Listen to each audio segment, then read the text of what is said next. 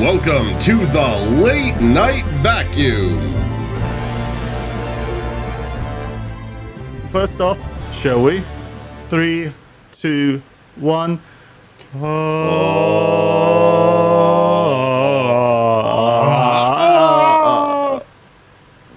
It's better than Wilhelm. Juilliard's gonna send assassins. I've never met the man. So I don't know why. So, Grankies, what episode are we on now? I don't remember. I just called it 11-11. 11. So what we've effectively got is we have the main branch of our episodes, and at one point we split them off, and now we have to find a way to merge the number sequence from podcast back to videocast back to English. Yes. And we're going to get there. It's a bug in the numbering system.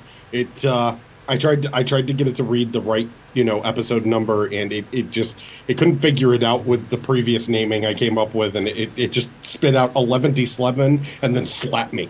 Yeah. Although now, if I ever have a child, I know what to call it. But so Me yeah, too. 11-11. 11, and that is a slight mention there of the fact we are now on iTunes, which is a big whoop yay. Huzzah! This episode is going to be radically different from the other episodes in that we will have audio quality. So prepare yourselves. If you've been already subscribed and you've just come across this episode, yes, it does sound like a Happy Rapture in comparison. It's true. Yeah. Now our voices are even more grating on your nerves. No, mine is still refined and British. Crap. Underscore says Slevin instead of Slevin, so we don't get sued by CR because we are riffing off one of his movies.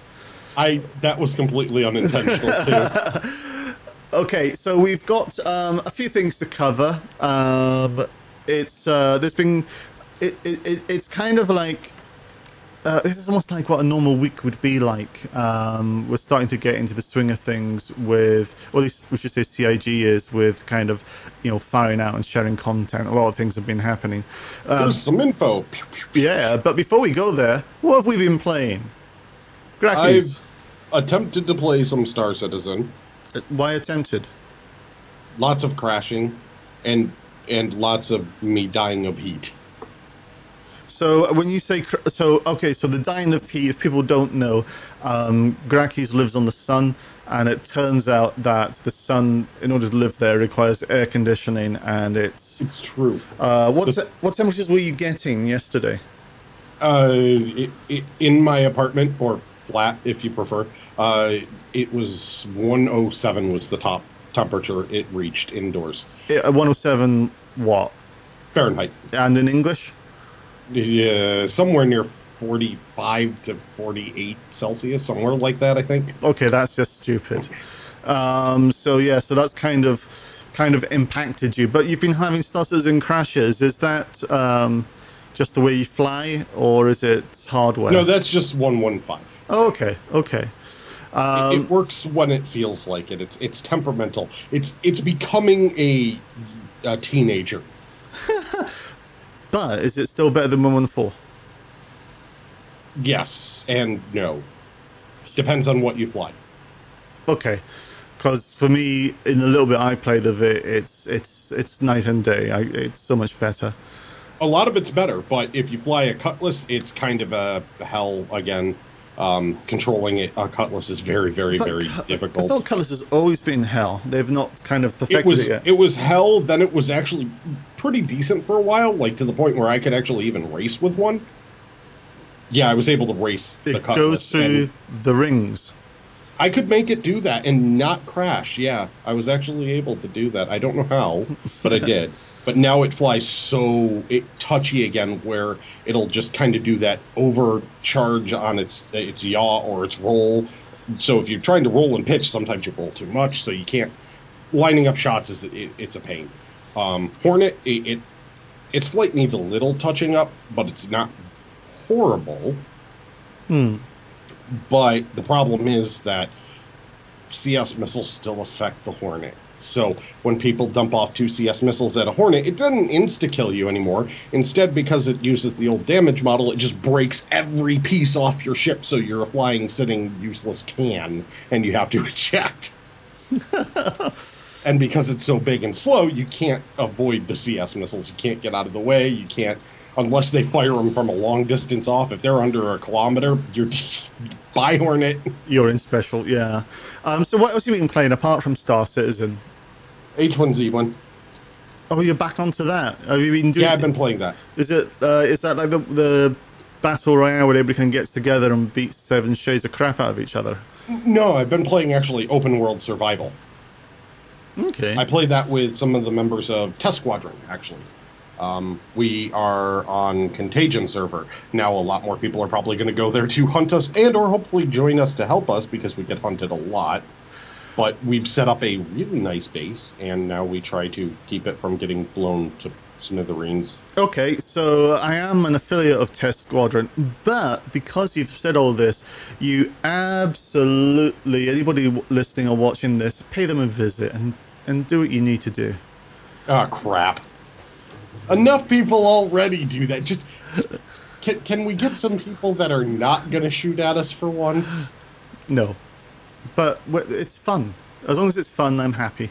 It's true. It is true. It is pretty fun, especially when we punji stick a bridge and blow up someone's car, and then they get angry and come in and start shooting arrows and things at us. Have you been in anything else? Those have really been the main 2 games I've been playing, because other times I'm trying to find CryEngine learning stuff. Because if I can learn CryEngine stuff, I can do super secret, awesome, fun things that we will reveal eventually in time when it is ready. Yes. But stay tuned for super secret fun things. You'd be terrible at keeping surprises. So from my side, I've played bugger all. This has been I haven't heard of that. It's a 2-player game. Okay. Although, to be honest, it's co-op, but they're looking for full multiplayer with at least 32 people. I thought for a lot of people it was just a solo game. I'm going to have to show you some sites. Actually, no, to be honest, I've not been playing. I've been doing an awful lot of back-end stuff for the podcast in terms of video editing. I even did a stream of it. A big shout out to Carl Brecken for letting us use his music for the podcast. I've had great fun with that, and I've been playing with new toys and new tech, so I'm a happy bunny. But I'm putting away some time to do some more Star Citizen, and I may even be getting into World of Warships. But that's probably going to be an off-stream thing. Just a friend of mine wants to play, so he's going to hopefully help me through it. So I'm kind of looking forward to that. So I've not been doing anything else apart from that. But what's been going on this week in Star Citizen, sir? Well, this week in Star Citizen, do you mean besides 115 now turning into 116 all of a sudden out of nowhere? I can't sing it due to legal reasons. Happy birthday. Yeah, so we've got 116 has already hit the PTU as of, in fact, possibly right now. There was a slight delay. For people who don't know, 116 is it's one of those, thank God we're getting it, but it's also not got a lot of stuff in it. Yeah, but no, that's what we'll have later ones. This is the interim patch. So when we had the 115 hit the PTU, we had a greatly improved launcher. I love that launcher. And the music. The music is so good. Fantastic work by Pedro. So the idea was that the 116 will make a couple of game tweaks, but it's really about getting the launcher out to us prior to the drop that will follow after Gamescom.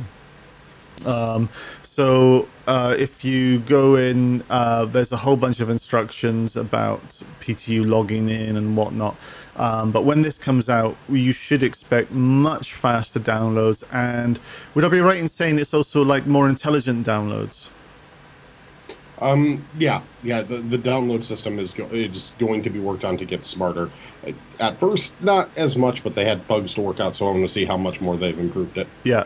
In terms of game updates, the one that stands out for me is that for Battle Royale, Squadron Battle, and Capture the Core now requires a minimum of 4 players.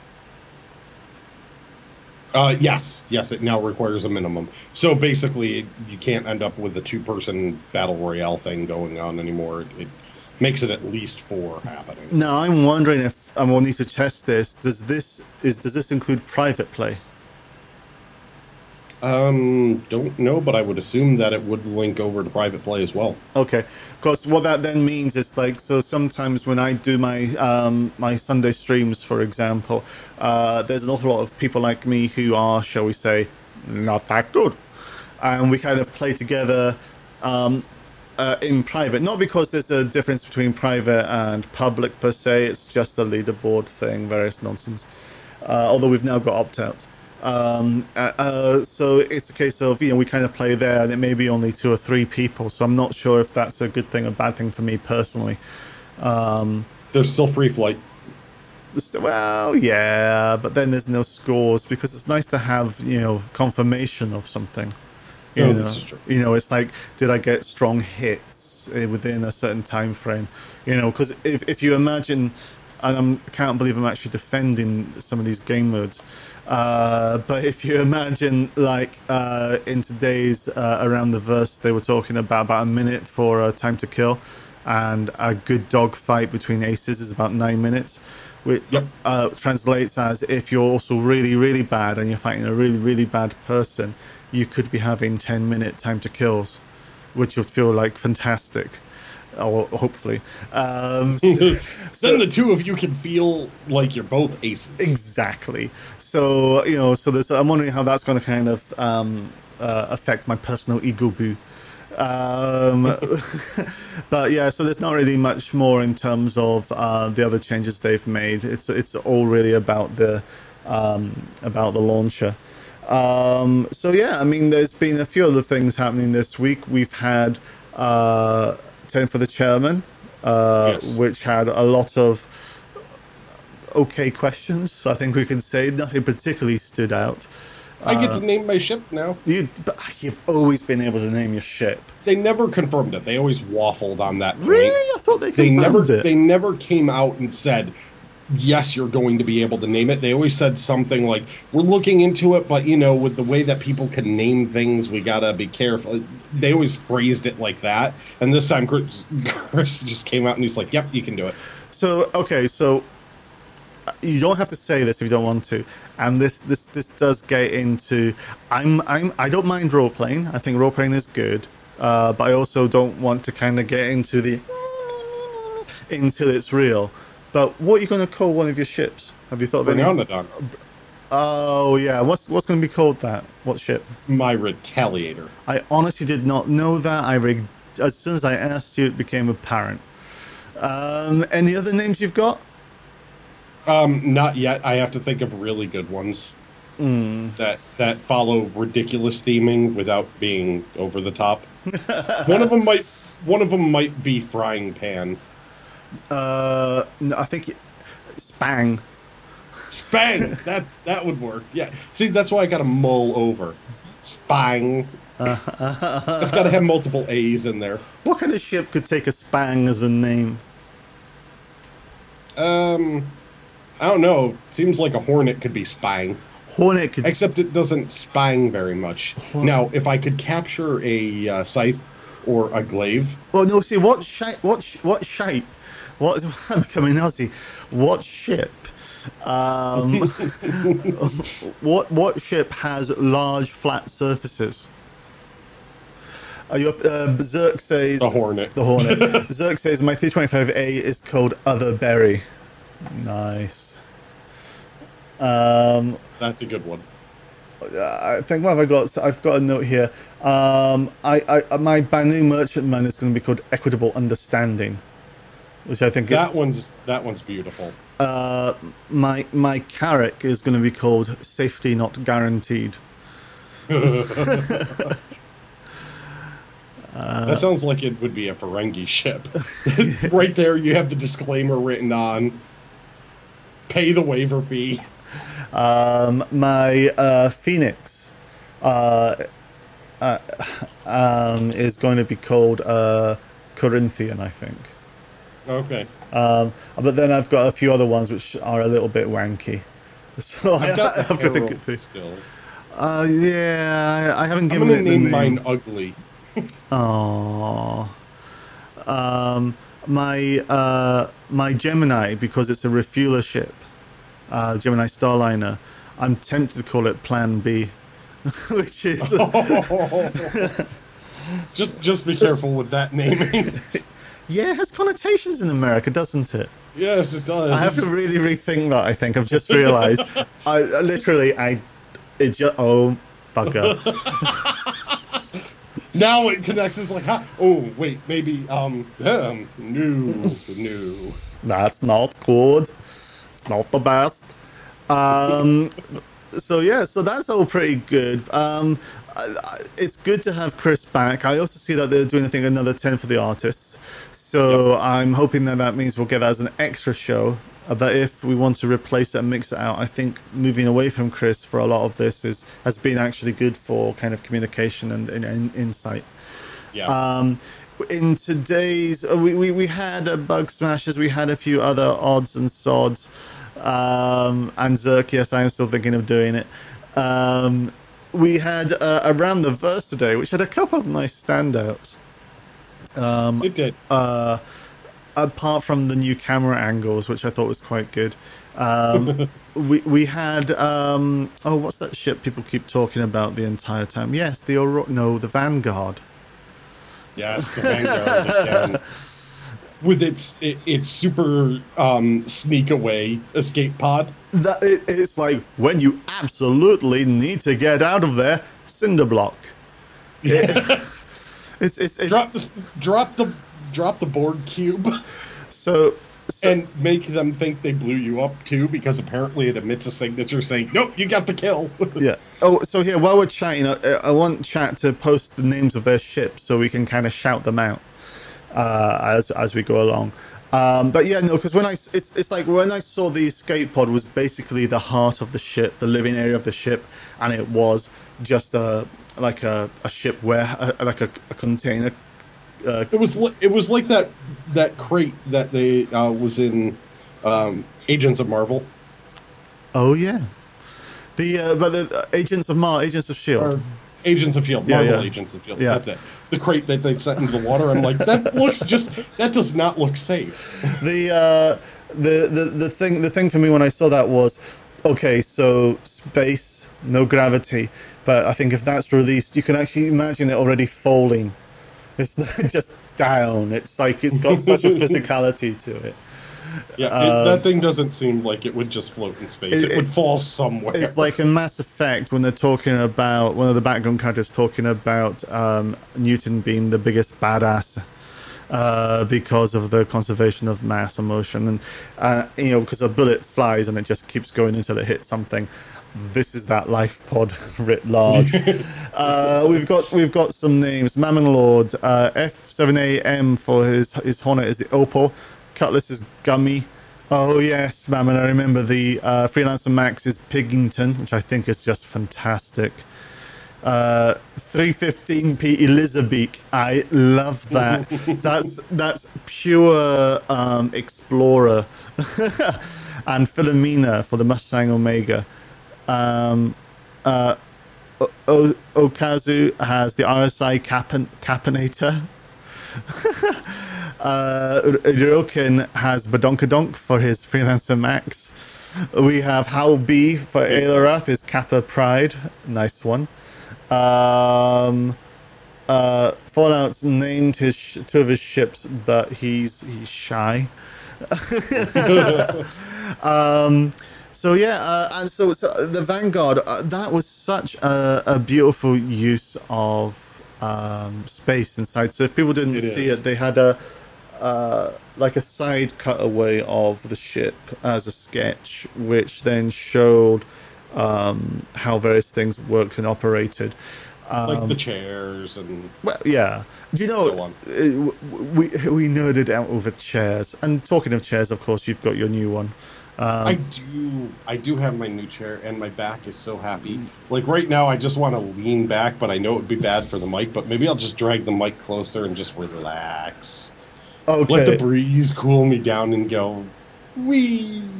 Okay, so Fallout, I think, may have won this with his Mustang Beta name, the Shagging Wagon. But that's the Aurora, because it takes two. This is true. So There's the lean back. Oh yes. I'm so glad that did work and you didn't just disconnect the entire top of the chair. We do technical difficulties while we pick you up. I know how to put chairs together. I put too many of them together in my life. Mammon says he's not a Vanguard fan. He's waiting for the F8. Long wait, Ted. Yeah. The ship you will never get. This is not the ship you are looking for. No. So what else happened? We also had at near the very end a mention of competition. Oh, I'd say move it forward first for another piece of news that they kind of just snuck in. Or was it they sneak? The Glaive. Oh yeah. Yeah, they just kind of made a sliding mention of, oh, we can't wait for you to try it out. And I went, what?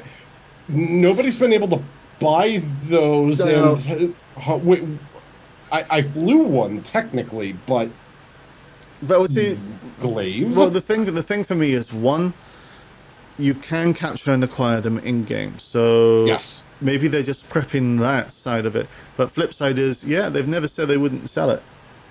It's true, but they just sort of slid the Glaive in there, and I'm like, it has double hug blades. My name's So it's Glaive, Johnny perfect. Glaive. Double hug blades. Have you managed to hug with one blade? Yes, many times actually. And in game?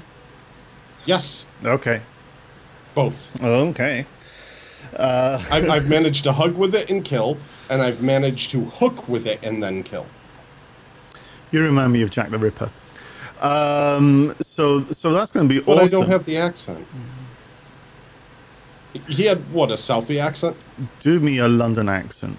I can't do a London accent. Do me a London accent. No, I can't do. I can't. My brain, it can't pick up a London accent. Okay, we'll do this. I've listened to you We'll do this. so many times, and I can't. We'll do I the- don't know why. We'll do this post show, and then you can do an accent for me. I'll try, right. but So we're off the rails. totally off the rails. Underscore asked a question: we'll be able to steal old ships in game, right? Or at least theoretically have the ability? Yes and no. You're going to have the ability to steal ships, but there will be a couple of conditions around a few of them. So, like for example, if you do the large ships like the Bengal, then they're permanent instances. So when It's more of a hold than but it's more of a hold, but you could steal it. The flip side, however, then is some of the larger Vandal ships, or some of the Vandal ships, have so far been expressly designed for Squadron 42 and do not necessarily have the level of detail or components or, all the bits it would need, shall we say, for us to kind of pilot and capture. Maybe it has other components in terms of damage and states and various odds and sods, but not for us to control. Yet. Yeah. Eventually, I want one of those Vandal super carriers. Zerka's posted Disco Lando on Twitter. I just saw what happens when two ships quantum travel to the same spot at the same time. Oh, you. Oh. Hashtag Gamescom Star Citizen. Save it for the bloopers. Oh yeah. So apparently, it has hilarious results and is also. We got to hear what the quantum drive sounds I've like. seen too. Time Cop, so I know what happens. Oh, okay. When two forces touch, they meld into each other. It's kind of awesome. It's a bit like Altered States. I've only seen Axe Cop, but that's a whole different story. We still need to see it. But we did have a competition. Yes, back to the competition. Yes, it's basically the Next Great Starship Volume 2, but not. It's Character modeling. Character modeling, or so not really character modeling. I think it's character modeling in terms of clothing and things. Was that it? It was character modeling to get everything like clothing and set up. I can't remember if they mentioned hair or not, but they mentioned getting it all integrated into CryEngine. And Yeah. So, and I don't think it's multi-person teams either. It's single, like solo artist stuff. Underscore has named it now. It's the next top model. Ha! That's good. Yeah, so that's effectively what it is, and they've been looking for kind of resources and skills like this, and the winner gets an Idris. Yeah. So Idris P, I believe they said that. Oh, they didn't say P or M in it. They just said Idris. Oh, I thought they said Idris P for some reason. No, My brain's melting, so I might have been as ever, the P is silent. I wish. Yeah, or the man was saying the next great star citizen. That's kind of awesome as well. The next top modeler. Next top modeler. Oh, we have to stop. We'll just keep doing this. I know, it's so easy. So yeah, so from that was quite good. Not a lot more in the broadcast. Everybody's been heads down for Gamescom, which you can clearly see. I'm just getting the hype train is in full flow for me right now about what's going to happen. I'm shaking my fist at you right now over the fact that I'm so jealous. Yeah. So Do you want to tell people why I'm so jealous? Grakis is jealous because I'm just a much better human being. Well, besides that, they already know that. Okay. So I'm going to Gamescom. So next week's show is going to be one of those ones where it's like, hello everybody. Oh God, I need to go to bed. I've got an early flight. So yeah, I'm flying out Friday morning next week. Maybe we'll do an early show. Maybe. Yeah, we could. See what we can do. I'd be up for that. So yeah, so I'm flying out Friday morning. My hotel is just around the corner. And I'm then going to pop my head round, say hi, and socialize. So if you're around, let me know. Say hi to me, and we'll have a drink. And then I'm back in London on Saturday. I'm going to see if I can bring a video camera and maybe just kind of capture some footage of it, see what's doable. I won't be streaming. There's already a live stream happening, but I'll see if I can throw and edit a few things together. Translation, I'm going to make a hames of it, but we'll see what I can do. Crimson Cyclist says, are you going to CitizenCon? Yeah, I'm going to CitizenCon as well. No, I'm not. And Grakis, yeah, you're not. Sorry.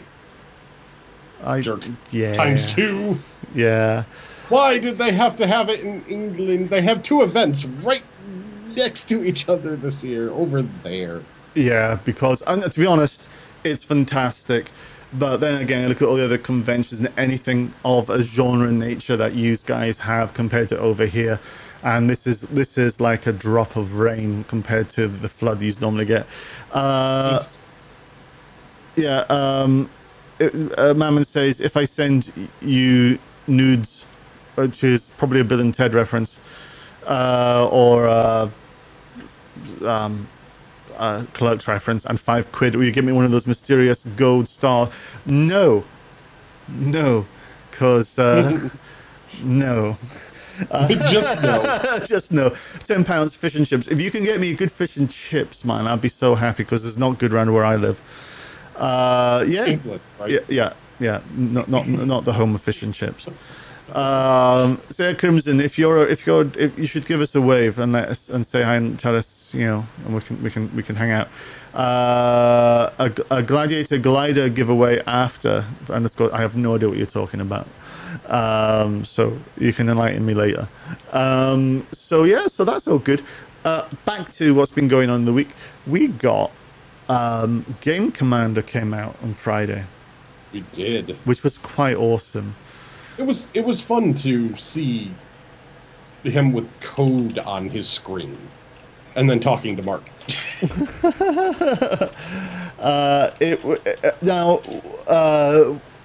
When I saw that, I knew you'd be happy for one reason, which is because it looked at the interior spaces versus the exterior spaces, those bugs that you've been finding.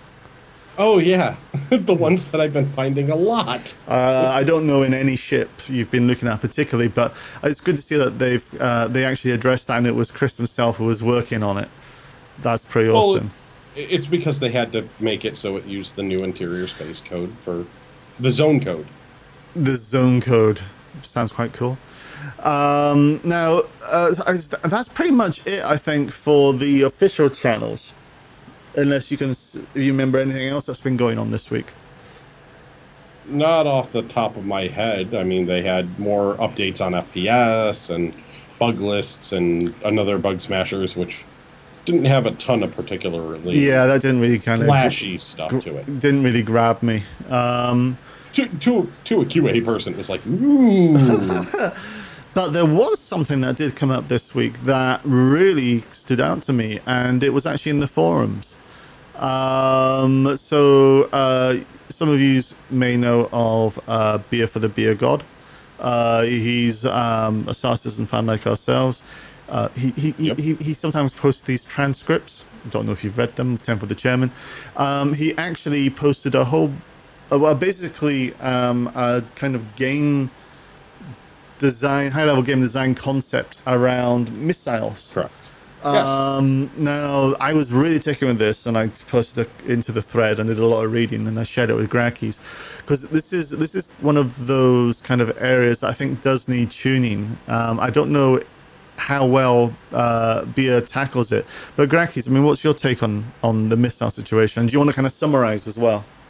He's right and he's wrong. Okay, well, and I can list why. Do you want to summarize what he's kind of proposing first before we kind of... In his proposal. Yeah. So we understand. Basically, what he summarizes is that the missile system needs to change from where it's at right now, which is fast-paced tracking missiles at close range, which kind of swoop around, and you have to use more active countermeasures and be more actively, fighting and dodging with. And it tends to be that missiles overpower things. Yeah. And instead, what he's proposing is that missiles get a much, much, much further lock-on range, upwards of, say, 10 kilometers, whereas right now you're looking at 3.5 kilometer range for locks. So that the locks happen back then, you fire the missiles off, they gain momentum, and the more they gain, the faster they get. However, because, you're firing them at such a long range and they've got so much momentum, if someone manages to get out of the way of the missiles when they're fired off, what happens is they don't have enough basically fuel or capability to shift their momentum around and track back into a ship. So if that salvo misses, well, they missed. Right. And that was sort of the breakdown and synopsis of the idea, and that different sizes would have different ranges to them, and, that you could use them in different ways, and he had multiple different types of missiles listed out that had different rules and stuff, which are already kind of in the game to some degree for the missiles and have been proposed to some degree. So that's kind of the breakdown of what he listed. Yeah, so from my sense, I mean, I don't play as aggressively as you do. I mean, let's be honest there. But at the same time, I haven't really felt it to be overly Missile Commander, and I know that they've done a lot of... people say nerf, this may be a rebalance or whatever we call it. And they've kind of improved the effectiveness of avoidance of missiles and various sorts and so on. To some degree. To some degree. but I was actually positively taken by it. I don't think it's a full solution, and the continued posts have helped kind of refine it. But there, it kind of struck one of the core tenets of what combat in Star Citizen is that it's a World War II dogfight. Yes. So I really like the idea of a time and a place for weapons. This is why we have rangers in our pew pews, and we still also have rangers with our missiles, but we just don't have minimum rangers. So for me, I'd love to see there being some minimum ranges, but I'd also I liked that idea. yeah. I wasn't too taken with the special kind of like there was an entire section on plasma and various other odds and sods. I think that's already kind of going to be in game to some degree, Yeah. though. They've already described it. really. Oh, I didn't know Yeah, that. yeah. There are going to be different missile types. Oh, yeah, They're- yeah. They're going to have the ones that have basically the shrapnel that explode and is essentially a physical projectile at close range, so it acts like as if you're firing physical shards. Yeah. It's a shotgun missile, essentially, to go through some of the shields and still actually cause damage, but the shields will slow it up. Yeah. Versus it won't do a ton of damage if the shields are down, because heavy armor is going to stop physical stuff better than shields does, and it's going to play the same way as weapons. Yeah. So for me, I really did like that kind of minimum range distance, but I also liked the well, how does that minimum range distance then factor into weapon range distance?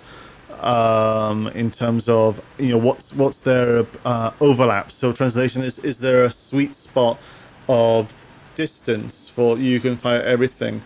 But equally, my red flag was if you are in a position where you can fire your missiles from a safe distance, then you can make the assessment to engage or not. Not just that. What he described perfectly that was, in his... that was my concern. Yeah. It would... What he was describing in that situation, in everything he described, is torpedo combat. What becomes the rules of torpedoes, which is an entire class of weapons that hasn't been fleshed out, if you make the missiles torpedoes? So, to be honest, I think we may see something like this already coming in. But I did see there was a modification, I can't remember the name of who posted it, where you applied ranges based on sizes, which then meant that size 1, for example, could be used in more close combat quarters. So I honestly think we may have... we control the world. We are the masters of game design, and they will listen to us. Wahaha. Yep. We've probably got the torpedo module plugged into the missile module, and we'll probably see something like this happening. We'll see something like that, and here's the biggest problem I had with it. It completely and totally removes short-range engagement. And the biggest problem right now with missiles is that they still do too much damage through shields.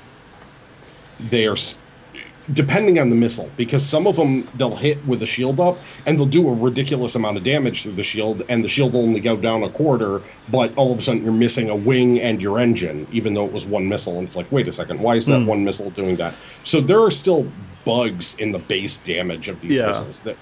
These are obviously just bugged out.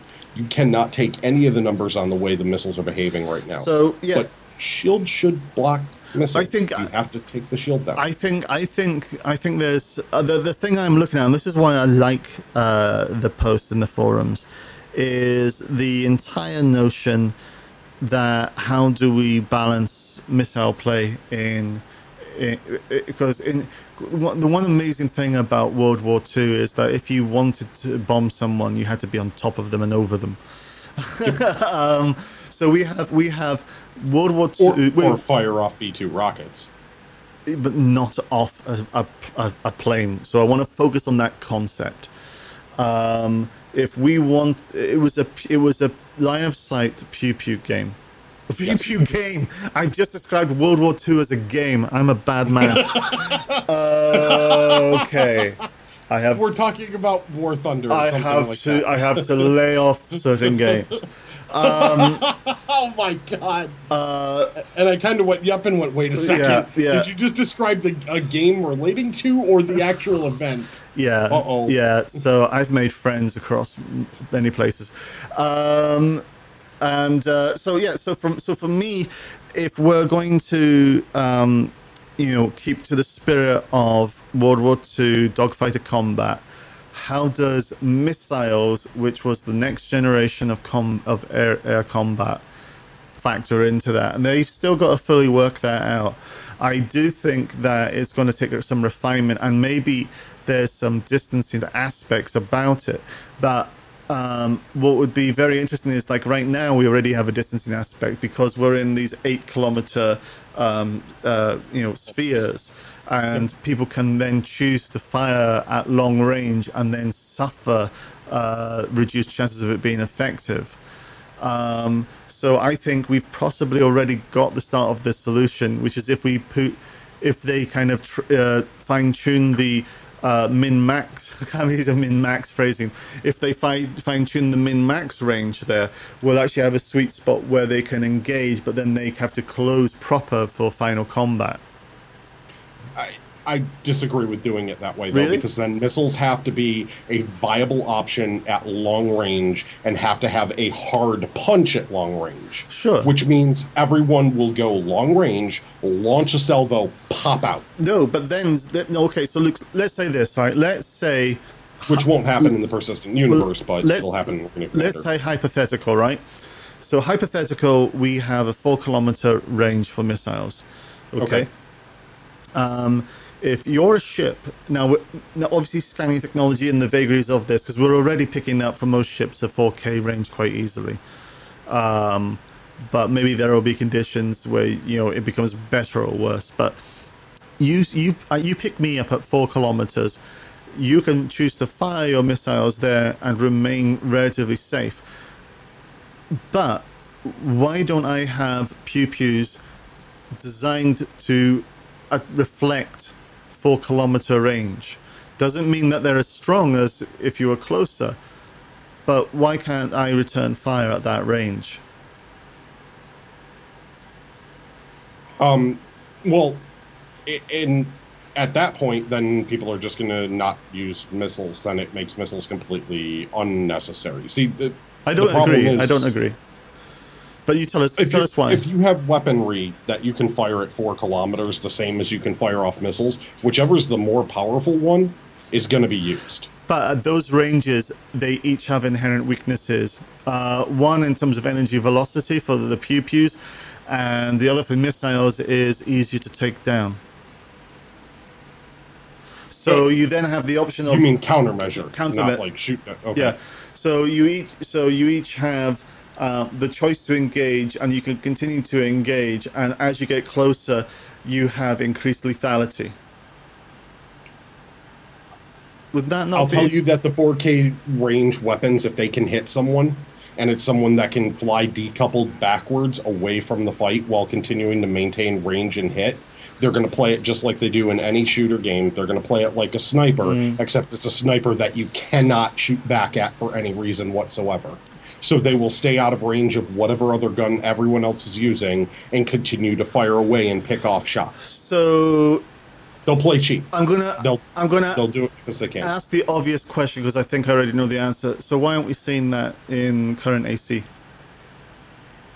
Because the closing distance time for the different weapon types right now is so small that people can't play that long range game. It used to happen with the Omni 6s a lot when they had that longer range and they were the only ones with longer range and you couldn't close as easily on people. Omnis were picking people off at 3,500 all the time. And that's where the 6-boat Omni gun situation was happening. Yeah, you give people an option to sit outside the battle and pick off other ships while they sit there and just fly backwards away from it. Unless someone spawns behind them and takes them out just from a lucky situation, they're going to sit back and just fire. they're going to sit at the maximum range, keep themselves as safe as they can, and use that to their advantage the entire time. So does that mean that, I mean, I don't want to say that we shouldn't have continued refinement. Does that mean that really with the missiles, we've got the best of a bad job in terms of how it's currently being applied? Or do you think there's something else they could do? There's something else they could definitely do. Really, the biggest thing that they could do with it is actually make shields effective against missiles, where shields mean more, because right now they kind of mean something sometimes when you hit a shield and sometimes they don't. So they really need to look at actually getting everything working right before we can say, all right, here's tweaks that you could do with this sort of situation. Like a Super Hornet, it's probably going to get hit by more missiles than most things. It can't dodge. It can countermeasure, but it can't always dodge.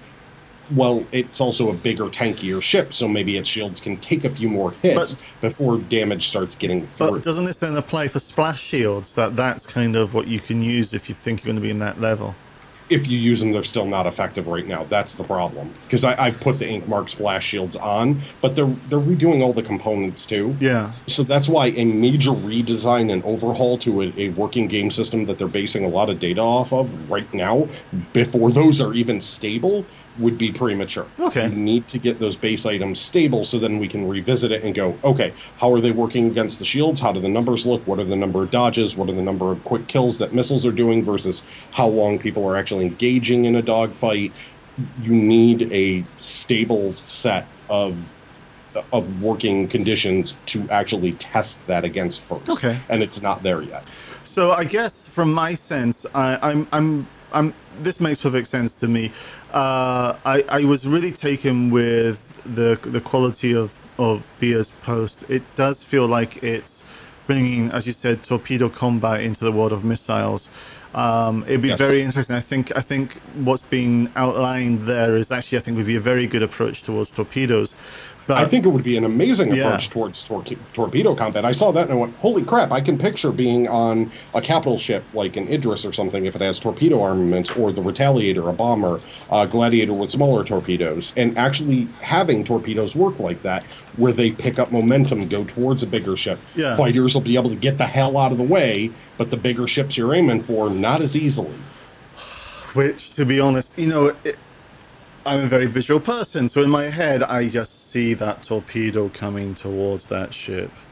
It's gonna be good. I see the alarms going off on the bridge, and I hear them, No. shields up, starboard side. I see the alarms going off, and the captain going, tea's ready.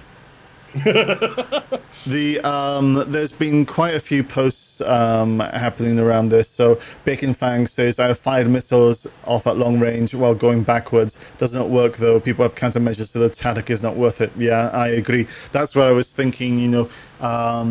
It's the level of reward is quite slight, because it's not going to really work unless you've totally exhausted. Imagine if you had two waves where you have close missile combat, you exhaust their countermeasures, and then you pound them. That could be quite fun. We actually, Mammon, have I lost it in the scroll? He basically was talking, question, just started a race, and the announcer said, we're starting the last lap. Oh, can't even do how did the announcer voice sound? We're starting the last lap. What do you guys think about CIG releasing 115? I think he's wrong there. With so many known bugs, should they have left it on the PTU an extra week? Graki's on the count of 3.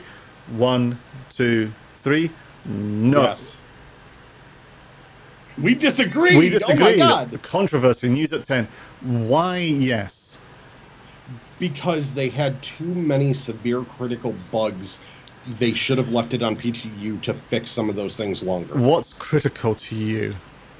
When you lock out an entire base of players from being able to even load into Arena Commander anymore. Anyone that only owned a Cutlass Red or Cutlass Blue could no longer play Arena Commander. Yeah, I didn't feel that. I was okay. See that. Plus, they had numerous crashes and other issues that they've been working on since. but they were things that were getting reported on PTU at the last minute, with people going, "Whoa, we're seeing something here," and then they went, "Here's 115," and we went, So- "Wait a second, why are you putting this out See, live?" that's interesting because for me, I'm actually surprised because what you just said I wasn't fully aware of. But a critical issue for me is a showstopper, something where you can't do shit. Matches ending immediately upon starting, people not being able to play at all based on their ship types. See, now we've had most of that except for ship types. There's a certain level of tolerance I think we've had, but the ship type thing I didn't realize was going on. Then maybe they just did the numbers and said it was a small percentage. They could have, but to me, that is still a showstopper. It's you have this segment of the game population that here's what you're presenting to them as the new thing, and you don't, in the patch notes, say, we're releasing it, we know about this, we're working on it, we're going to get a hot fix in for it soon. It took days after release to live for them to go, oh, that's going on? Let me go look. You see, and I went, that got reported. You see, now, a couple of things from my side is, and I don't want it to be overly defensive of CIG because I think they made practical decisions. Yes. But the notion is, one, get something out based on not having something out. Two, we've had Free Flight Week or like a free QuakeCon, which obviously is a convention about earthquakes. They yay, earthquakes. They had that they kind of gave access of free access to people who went to that con, so they needed something I think for people to play with. And those people wouldn't be affected necessarily. So I can understand the priority, and this is probably far more schedule driven in order to have everything lined up for post Gamescom.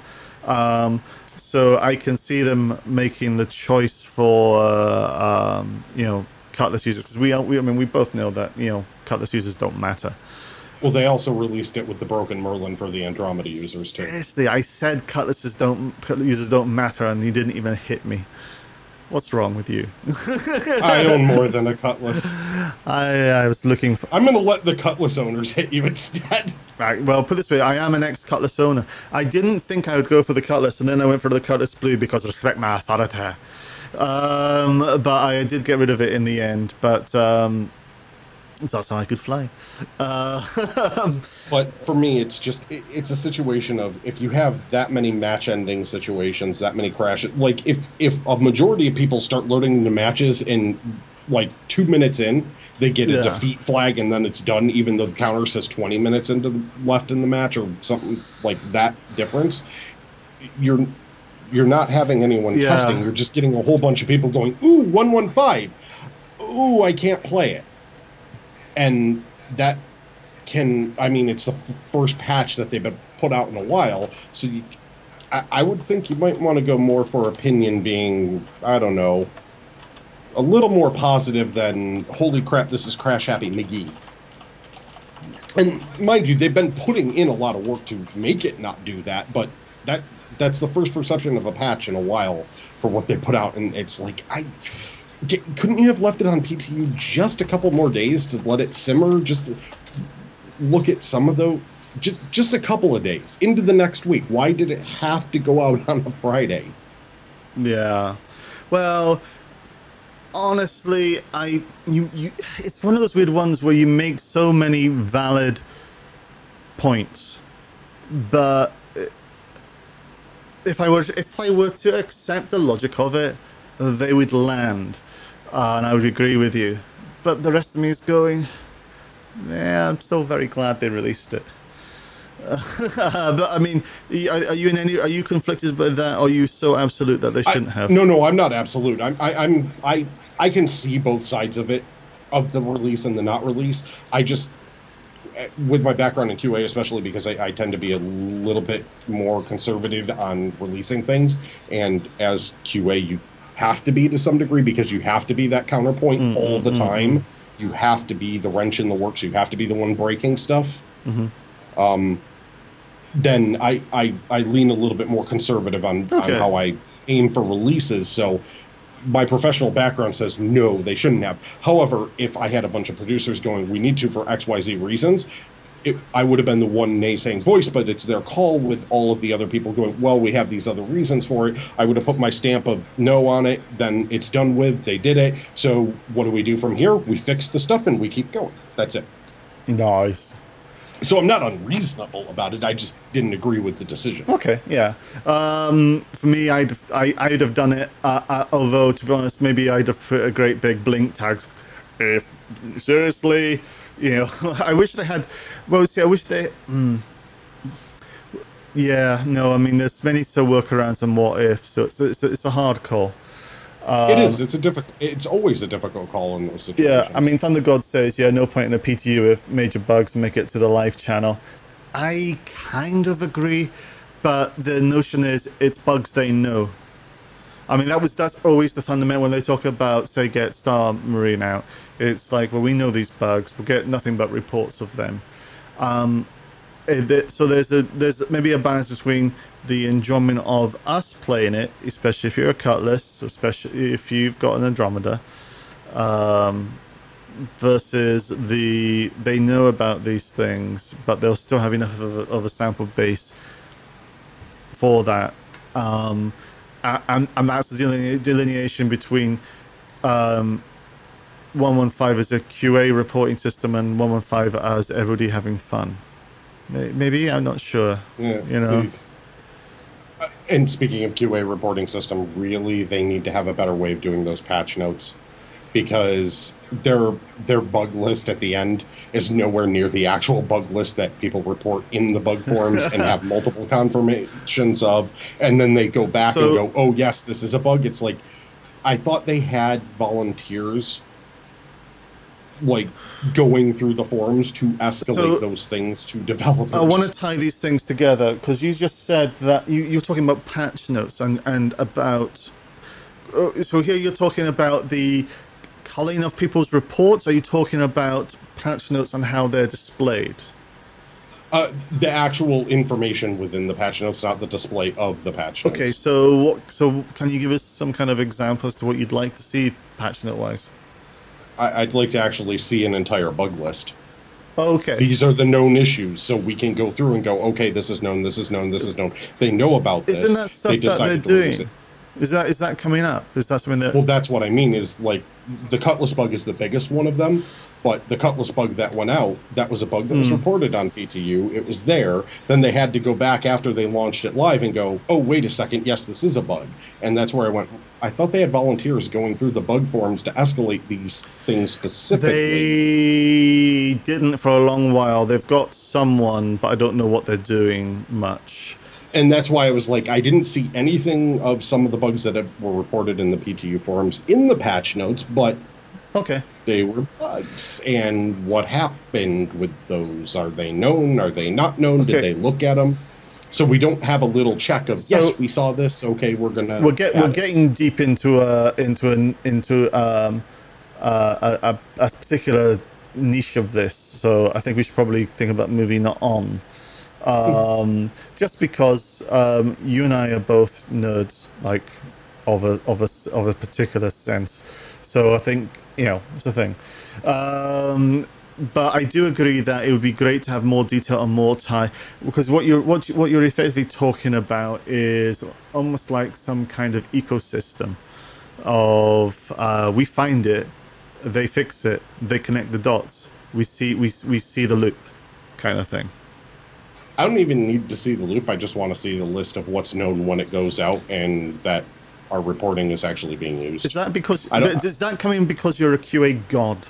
Because for me, I'm okay with as it is. No, it also came before as a gamer, because if I was getting a build and the developers gave me a build of something, not as a QA person, just as a fan and a gamer, and I was in a beta test, and they gave me like a bug list with 10 things on it, and we go in and we see all these weird bugs going on, it's like, do you guys know about this? Are you just giving us crap builds? And then they, respond with, I'm not talking about Star Citizen. Yeah.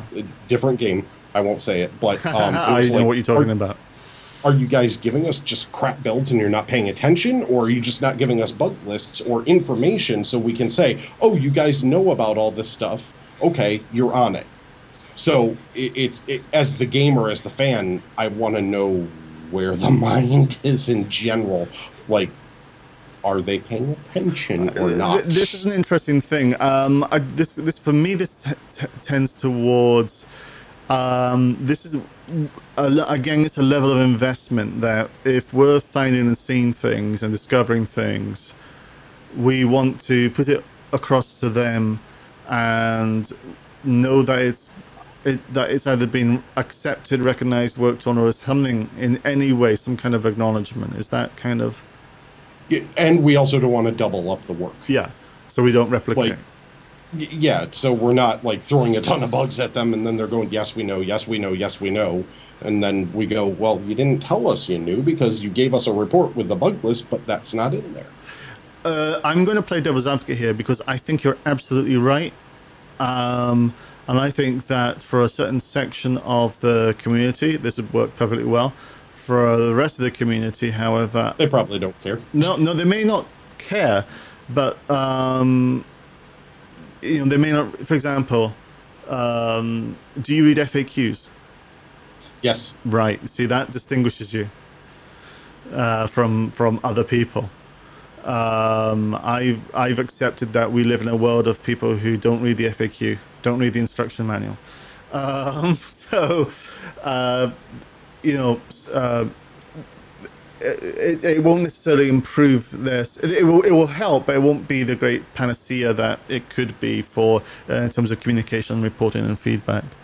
But I think this is something that we should probably want to break out into a deeper, more nuanced conversation. We may want to do a special on this at some point. We might have to. Yeah. So, and Captain asks, is the Merlin on the pledge store for good? No, it's on it for evil. So it's a permanent addition to the pledge store. I actually bought a couple. I'm having conversations with RSI because CIG because I bought them immediately once they came on, and I bought them, and I just spent $40 and I got 2 wreck ships. So yeah, you need the permanent ones. Yeah, that's a bug report. So we got to get that fixed. Grakis, is anything else you want to kind of cover before we go into the dark place?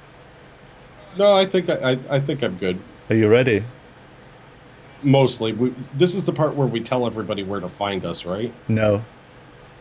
Oh, it's just darkness. Just pure darkness. Oh, God, this part. Oh, God. Oh, God. My brain is so melted. Oh, no. Yes. Oh, I'm so screwed. So we've started a quiz. Now, it's just the two of us. We will kind of open up when we bring guests in, and they'll kind of join in on this.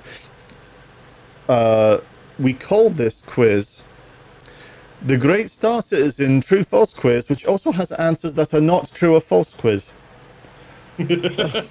Which is kind of catchy. This is round 3. Now, this takes a look at all of Star Citizen, all the lore, all the nonce, and because it's so expansive, straight out can't possibly do well in this. Okay? So, Grakis, the first round I asked you questions. Do you remember the score you got? I think it was like 5. It was 5. And then you asked me questions in the second round. Do you remember what score I got? Somewhere in the neighborhood of 12. I like you. It was slightly more than 5. Okay. But that was because you were very kind. Now I have to hey Zyla, how are you doing? Bring on. Oh, we have a special guest in chat, Xylo saying, showing up just in time for me to embarrass myself with a quiz. Oh, Zylo, you're going to love this. Okay, so these are 10 questions. In chat, you can whisper, using the Twitch Whisper, me the answers if you know them. Don't post them on chat in case Graki sees them. We just want to keep this Yes. fair. Yes. I don't want to see And it. Xylo, play along. We'll see what points you get, and we should get you on actually, Xylo. If at some point you're up for this, we can play a proper quiz. Okay, so question 1. Dun, dun, dun, dun, dun, dun, dun, dun, dun. And by the way, there are some truly evil questions here. What is the capital of Terra? I don't even remember the capital of frickin' Terra. Okay, so let's start. Terra is a planet. Yes, I know Terra's a planet, but I don't remember its moon names, or its capital is probably something ridiculous like Terra Prime or Terra City. Now, which one of those would you like to take? I'll go with Terra Prime because why not? It's called Prime, so you get 1 point. Oh, it is called Prime? Prime is the city? Yes. I forgot. It was somewhere in the back of the brain. Terra Prime. So that's oh my god. So that's 1 point, which I think compared to the last time we did this, you've already broken your losing streak. Yes. Next question, question 2. Now, this one is slightly badly worded by me, but if you need the explanation, I'll clarify. How many distinct, as in hulls, origin ships are available in Star Citizen? Does that include hangar or purchasing on the store in concept? That will be flyable. So the whole kibbutz, the whole thing. That will be flyable or are? Is and will be. So. Oh god. Okay, so concept ships count. How many hull? How many origin ships by hull? Oh crap. Let's see. You got the M50, the I'm drinking unicorn juice. Origin, the M50, 350. I was actually going to say you can use your fingers, but you actually already are. Yeah, I am. Do, do, do, do, do, do, do. For some reason, I think there's 7 of them on the list now. Do, do, do. But I don't remember all of them off the top of my head because I don't pay attention to the origin ships very often, honestly. Get out. Do you have an answer then? Do you have a number you want to give us? I'm guessing 7 because I can. You say 7. Our survey says it's 5. Oh, there's only the 5 right now? Yes. And Oh, I thought there was more. and question 3, name them. 300, 315, 325, 350. And then, is it the M50? I think that's the other origin ship. Is it the origin M50? Who makes the M50? It's not. I don't think it's RSI M50. Do you know, I can... It's not, definitely not Drake. Sorry to... It's not Aegis. I just want to point out, I'm pretty certain I can hear you thinking. You can. Okay, just checking. It sounds as if you had a leak. You were naming For some all the reason, ships. I think... I can't remember if the M50's origin or not, but I'm going to have to go with it because I can't think of any other ships that Origin might be making. Okay. Okay, so Blood Dragon? No. Luckily, I wasn't looking over there. So let's try again. I'll ask you the question. So Well, I know it's so the 300, so you've got 315, to pick 5. So Yeah, if and I there are- said 300, 315, P, 325A, 350R, and then I think it's the M50. I'm going to give you half a point, but that's simply because I But I can't remember. seriously that level of answer makes me want to come across through the internet and give you a hug. Okay, so there are 5 ships, distinct as in hull. Oh, not variants. Yeah. So it's See, this is what happens when it's 90 degrees in an apartment. so it's So it'd be the 300 series, the M50 series, so that one's its own hull. Then you have the hull A isn't one of them because that's MISC. I was trying to think of the transports. What else? You have, wait, does Origin do the Orion? shall I put you out of your Is that misery? MISC? Yeah. Okay. You have the 300 hull. The 300. Yeah, this is where my brain melted. You have the 350R hull because it's a two-engine job. It's a different hull. Oh, that's a little trick in there. Well, yeah, of course. You have the M50, so that's 3. Yep, I knew that one. You have the 890. 890 jump is Origin? Yes. Oh, that's right, Origin And 890 jump. For some reason, I thought it was Aegis because it's beautiful and wonderful. I didn't think Origin could make something like that. I hate you. And you have the 85X, which is the private craft. The Reliant. No, the private craft inside the 890. What's it called? It's the Yeah, I thought it was 85X. I know. What is it called? It has another tag that goes with 85X. Starts with an R, I think. Can't remember it, but it's known as the 85X. It's the runabout. The runabout. That's the word. Star Trek Next Generation runabout. So basically, because I know what the other questions are like. Yeah, because the Reliant is the missed ship. You're getting half a point. So you're actually doing pretty good so far. Seriously, you're half. As my brain, I knew my brain was going to be failing right now because I could barely think. Okay. Straight. Now, normally quizzes have an escalation. Things get much harder by the time you get to the very end. I'm expecting to do horribly. Things get much harder by the time you get to question 10. Not this quiz. I'd like to apologize with this question. Oh, God. Underscore says, does Grakis get a handicap? Yes.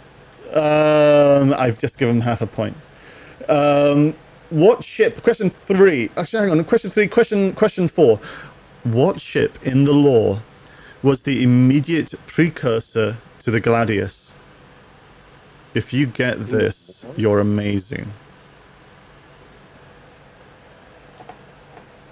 What? The Gladius. Oh, crap.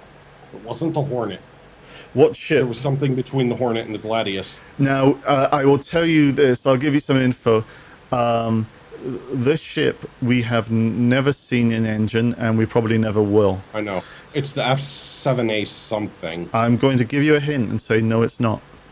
No, it's not. I thought there was the F7A something that came with the Gladius. Before the Lightning came out, I thought there was something in between the Lightning, the Gladius, and the Hornet. There was something there. So let's ask the question. See if you can get this. What ship in the lore was the immediate precursor to the Gladius? It's not the Hornet, I'm pretty sure. The Hornet's the superiority fighter, and then I think there was something else, and then there was the Gladius, Gladiator, and then the new F8 Lightning, which is sort of in there that we've kind of seen. Grakis, every ship you're naming is a flyable ship in Star Citizen. I know. It's I know. not. There's something in between and there. it's not a flyable ship. I know. That's why I'm naming all the flyyables, and I know I was doing it to try and remember the write-up that I saw on it. I thought it was... No, because the Hornet's the F7. I can't remember the name of it. No, Okay. The Hornet's the F7 series. The F8's the Lightning. The Gladius, the Gladiator. I can't remember what the precursor to the Gladius was. Pass? Yeah, I have to pass on that And one. I can't do remember. apologize because these are the evilest questions I've ever done. It's the Stiletto. Oh, that's right. The little stabby. Little stabby stabs. I called it Little Stabby on the other show. There's another show. So it was the Stiletto. Now, if you get this question, you are getting a god. Okay, I'm not getting this question. Then my brain's barely thinking. Everything after this question becomes better. Okay. What squadron was the first to formally use the Gladius? To formally use the Gladius? Yes. Well, it's not Squadron 42. You're surprisingly close. I know, it's close. Was it 41 or 43? You're surprisingly wrong. Huh. I was thinking it was either 41 or 43. My brain, for some reason, is also thinking 44, but not that. It was... I would have gone with 43, personally, because I think it was one of the after numbers that used Gladius. 42's all Hornets, if I remember. But I barely remember that. It's been a while since I've read my lore.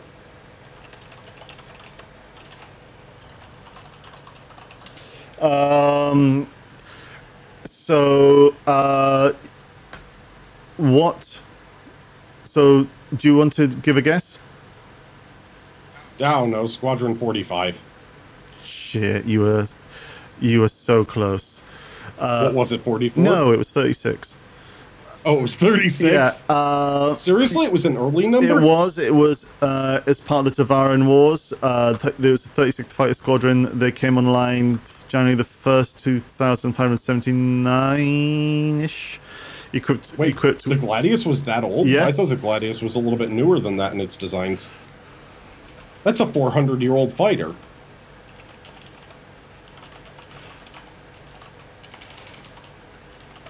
Yeah, no, so it's a very old fighter. Remembering lore in 90-degree heat. This is interesting. Yeah. Okay, so now we've moved on to I should have remembered that too because it was Tavaran Wars. That's my favorite wars. Now the Tavaran War, best war. Now, so let's look at where we stand. We're into 1, 2, 3, 4. Hang on, 1, 2, 3, 4, 5, and you are at 1.5 points. Now, yay! So you're actually within a chance to break even. So, question 6: what is the name of the flying toolbox repair ship? Oh God! Frick! You know I never remember names, and that's why you love those questions. It's the one that does the rigging thing around it. It can create the scaffolding. It's the. If you want a clue, ask, and I will give you a clue. No, I don't want to. That's cheating. But no, actually, I'll tell you what. Give me a few guesses, and then I'll give you a clue, and then we'll see. Or if you don't want to, fair enough. I don't want clues. I don't want clues. I have to remember my ship names. So the question again is, what is the name of the flying toolbox repair ship? Oh God, it's the Crucible. Yes, it's the Crucible. You have almost doubled your score. Yay! Hi. Yeah. Now this one, considering what we've talked about, you should get. After losing a UEE contest to supply a ship to home defense squadrons, which could be cheaply and rapidly built, what ship has now become a bête noire in more unsavory circles? Drake Cutlass. Yep. There was a competition done in 29-22, and the Cutlass didn't make the cut, so they sold it on. So you're absolutely right. Question 8. This one's a dead easy one. If you backed the game in 2014 and I backed the game in 2013, does that make me better than you? Yes. Really? No. Okay, so you've given me 2 answers there. I need you to decide. If you back the game, and this is an important one, if you back the game in 2014 and I backed the game in 2013, does that make me better than you? No. Well, we'll have to take that to chat.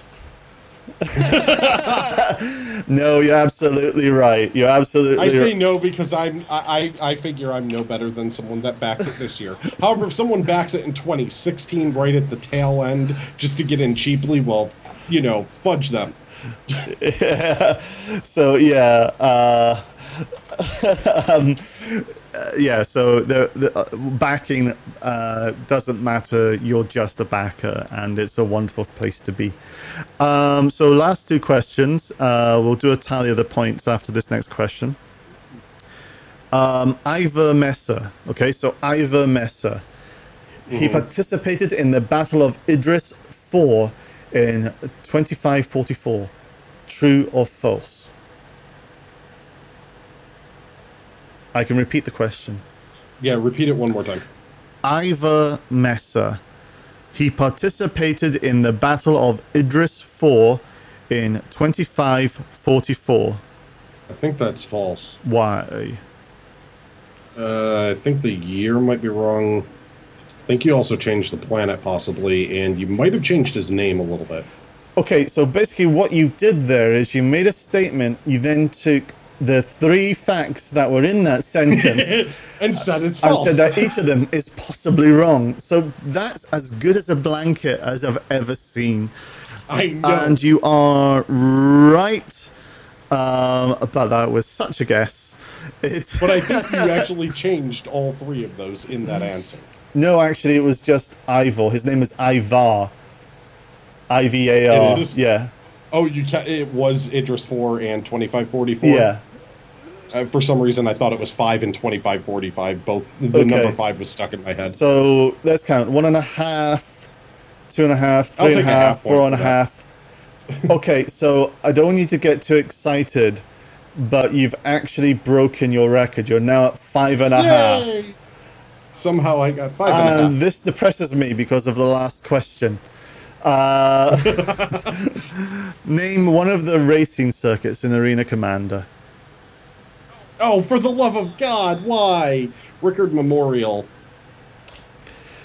Okay. Defford Link and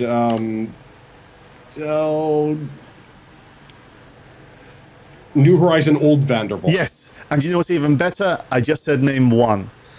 I know. I just had to do it for myself because I can never remember Old Vanderbilt because I want to call it Old Horizon New Vanderbilt for some damn reason. After a slight stumble, you literally finished doing jazz hands. Yeah. There you go. You got 6.5 points. Congratulations. Yay! You are... And I'll get you back next week. Or our guest. You are a true citizen. And we'll come on to that in a second. Mammon in chat goes, should everyone that backed while all ships are on concept before Hangar Module get a free poster and tiny ship model like concept buyers get now? If it's a model of a pony, yes. It's an interesting one. I mean, to be honest, the ships are the reward. But I wouldn't say no to anything. But also we're not entitled. Yeah, and on top of that, you're going to be able to get all those ship models in game. Yeah. They've already said they're going to have a dealer where you can go to a shop and pick up ship models. I want my ship models NRFB, though. NRFB, what's that? Never removed from box. There's I just went to a whole new level of nerddom. Yes, you did. So yeah, I want to say, yeah, that was just nerdy. Where we've kind of crossed the line there. Before we close, there is, and we will be doing a post show if you're live right now with us. Grakis, what is our definition of the week? Week. Definition of the week is citizen. Now, would you like to know more? I would like to know more. So I'm going to have you take it away. Oh, God. Okay. Or do you want me to? I know how to explain yeah, it. I figured I'd throw one back. You can probably explain it best, and I can jump in, I think, because in my head I have examples. Have you seen Starship Troopers? There you go. Pretty much. If in Heinlein's world it was a slightly fascistic society, in the Roman world it was simply about the ability to not... Well, to have the power and say over other individuals and over the running of your politics. So, Grakis, how does that play into Star Citizen? In Star Citizen, basically, citizens are the ones that have more rights and power than the civilians do. Citizens are a lot of times people either of prominence, they've earned their way into it, and or are ex-military and have earned the citizenship that way. Yeah. They get voting rights, they get, say when it comes to local political politics on more, and their status is essentially higher. I think their tax rates are supposed to be different too. It's the notion of contribution to society. Mm-hmm. So what have you done to further humanity /UEE? Or who have you bribed properly? because that is also furthering society in the same way that I can buy a visa if I really wanted to, instead of filling in paperwork. So yeah, so this is quite interesting in terms of Star Citizen, obviously because it's in the name, but at the same time you don't have to be a citizen. You could be Star Civilian, or as we call them, scum. After the latest Empire report, I'm a little bit concerned about the UET personally. Well, don't worry, I'm more about the UET. I'm not a fan of the UEE stop and scan policy. Yeah, that's pretty rough. So basically in game, like when we were playing Squadron 42, for example, the notion is that you play through the single player game and you come out the end normally a citizen. It may not be an end reward, it may be something that just happens, or the contribution is enough that you can become a citizen. But you can just bugger off. You can go straight into the PU, and that kind of affects your standing, and then you can not be a citizen. Citizenship can be revoked if you are a particularly bad person or epic, depends on your view of it. Or lazy. Or lazy. Also, citizens will have certain levels of freedom, one would imagine, around carrying weapons and permits and various things.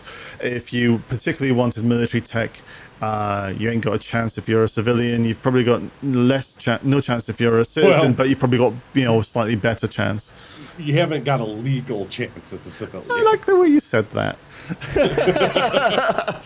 So in terms of what a citizen is in Star Citizen, it is status with power. I think there's planning maybe to invoke some voting if they can make that work, and a whole bunch of other odds and sods. So if you're a scoundrel, you may actually be doing things that could impinge upon your citizen status. It may be one of those kind of reputation things that you want to kind of manage. It'll be fun and interesting gameplay, though. It certainly shall. So I think that's us, Grackies, and if there's anything else on your side. No. I think it is time for the outro. So, until next week, everybody. Bye! Bye! If you like what you heard, please do feel free to follow us. We also do video stuff as well. And give us a review on iTunes. It doesn't matter if it's good, bad, or just indifferent. We want to hear what you have to think. Well, not everything you have to think. I mean, that could be a lot.